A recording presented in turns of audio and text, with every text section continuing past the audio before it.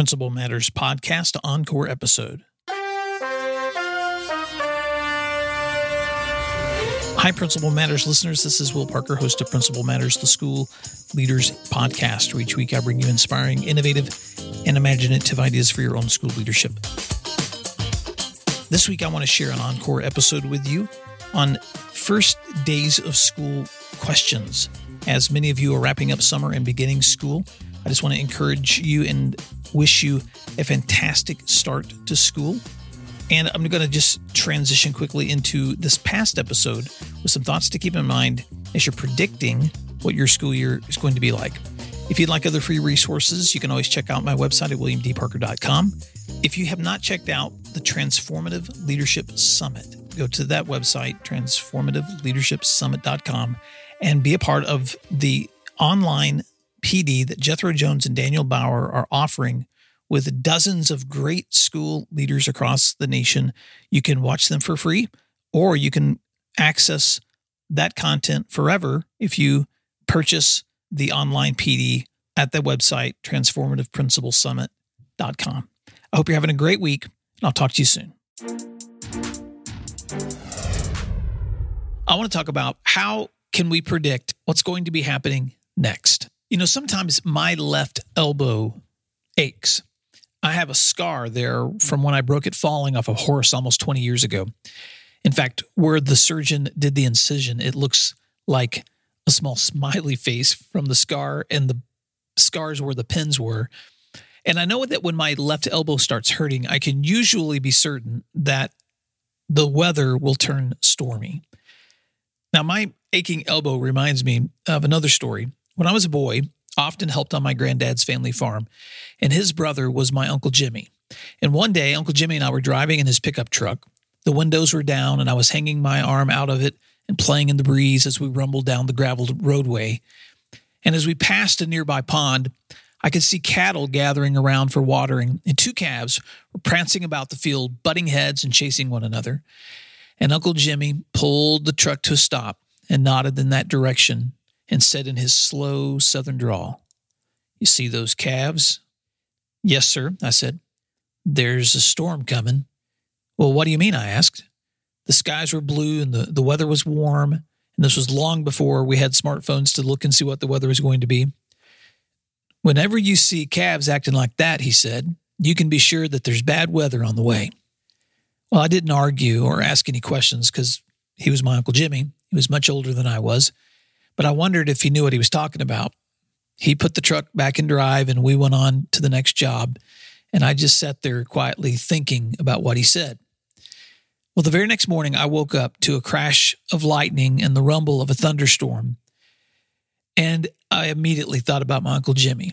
He had spent his whole life on the farm, and it shouldn't have surprised me that he could predict weather by simply watching the behavior of cows. Now, what does this have to do with school leadership? Sometimes I like to remind myself that the ups and downs of a school culture or climate are often predictable. Just like an old farmer might be able to look at the behavior of cattle and see the signs of upcoming weather, as school leaders, we have plenty of predictable things that we can sense too, so that we know what seasons that we're beginning to face so that they should not surprise us. You know, for summer, often that's hiring, or it's perhaps preparing for this upcoming school year. And so as you're thinking about finishing out your wonderful summer vacation, in just a few weeks, you're going to be having new teachers, new students, new parents who want to know the answers to some questions.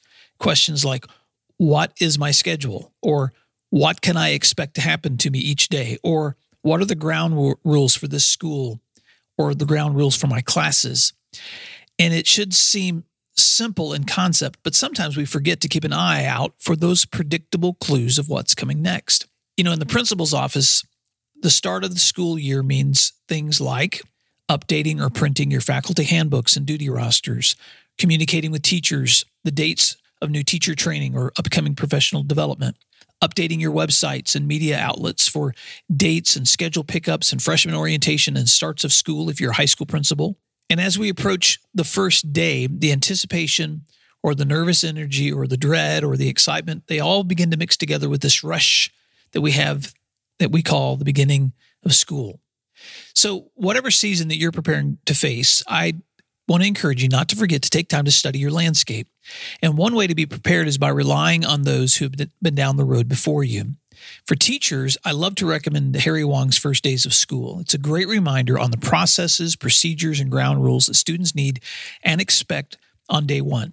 In that book, he outlines the essentials for establishing and organizing and implementing good routines and procedures for students. I like to call it teaching with both sides of your brain. You're managing with one side and you're teaching with the other. Harry Wong likes to remind us that there are 7 things that students will want to know on the very first day of school. Number 1, am I in the right room? 2, where am I supposed to sit? 3, who is my teacher as a person? 4, will the teacher treat me as a human being? 5, what are the rules of this classroom? 6, what will I be doing this year? And 7, how will I be graded? Answering all 7 of those questions is essential for the students to be established with an understanding of what to expect in those first few days of school. I believe the same common sense approach works for an entire school climate, and the routines that we create help us set the tone or a safe environment for students and adults who both need to see learning flourish. I can remember more than a decade ago when I took my first position as an assistant principal, my superintendent at the time, who had also been a longtime veteran elementary teacher, told me, Will, think of every setting, whether you are teaching children or adults, as a classroom. In other words, adults are no different than students when it comes to their need to know what to expect. And with that in mind, here are 7 questions that I think as school leaders, we should anticipate that our teachers and staff and students will all be asking from us as school leaders the first day of school. Number 1, what is my schedule? Number 2, what are my extra duties or assignments or activities? Number 3, who is my principal as a person? Number 4, will he or she treat me as a human being? Number 5, what are the expectations, procedures, and policies of our school? Number 6, what will you expect me to accomplish this year? And number 7, how will I be graded, evaluated, monitored, encouraged, or coached? So whether it's in the classroom or school-wide, all of us thrive when we have expected and anticipated routines. That's why we learn schedules and we establish arriving and departing routines and we create calendars in advance and we provide our observation or evaluation instruments in advance and we maintain consistent policies and procedures. Otherwise, the alternative is chaotic, and chaos is not a fertile ground for learning or teaching. So how do you answer the questions going into these first weeks of school for your teams? Just like we would want for students, we need to keep it simple. We need to provide a good environment for instruction and management. We need to run our entire school just like we would a great classroom. And we need to ask ourselves, what are the qualities or the routines or the preparation that we need to prepare everyone for an effective year?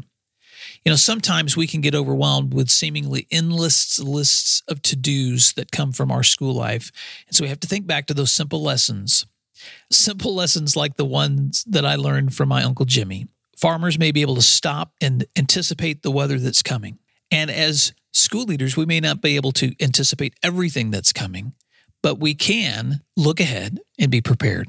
So whatever season is next for you, I just want to encourage you to trust that there are certain things you can't control, but whether you are getting ready for sunshine or storms, be prepared with confidence because it takes both sunshine and rain to produce a great harvest, and that's what we want, a great harvest of learning for our students. So now it's your turn. What are some of the great start of the school year routines or resources that you are planning to use?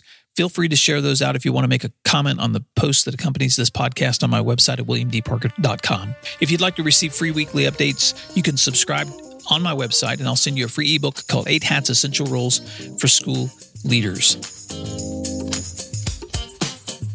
Principal Matters listeners, thanks for taking time to listen into that Encore episode. And I just want to remind you that if you'd like free resources for school leaders, you can find my books, my podcast episodes, and my blog posts at my website at williamdparker.com. If you've got questions, feedback, please feel free to reach out to me by my email address at will@williamdparker.com. You can find me on Twitter at williamdp or Instagram at william_dp. John_D_Parker. I hope you're having a fantastic week. Would love to hear from you. And thanks again for doing what matters.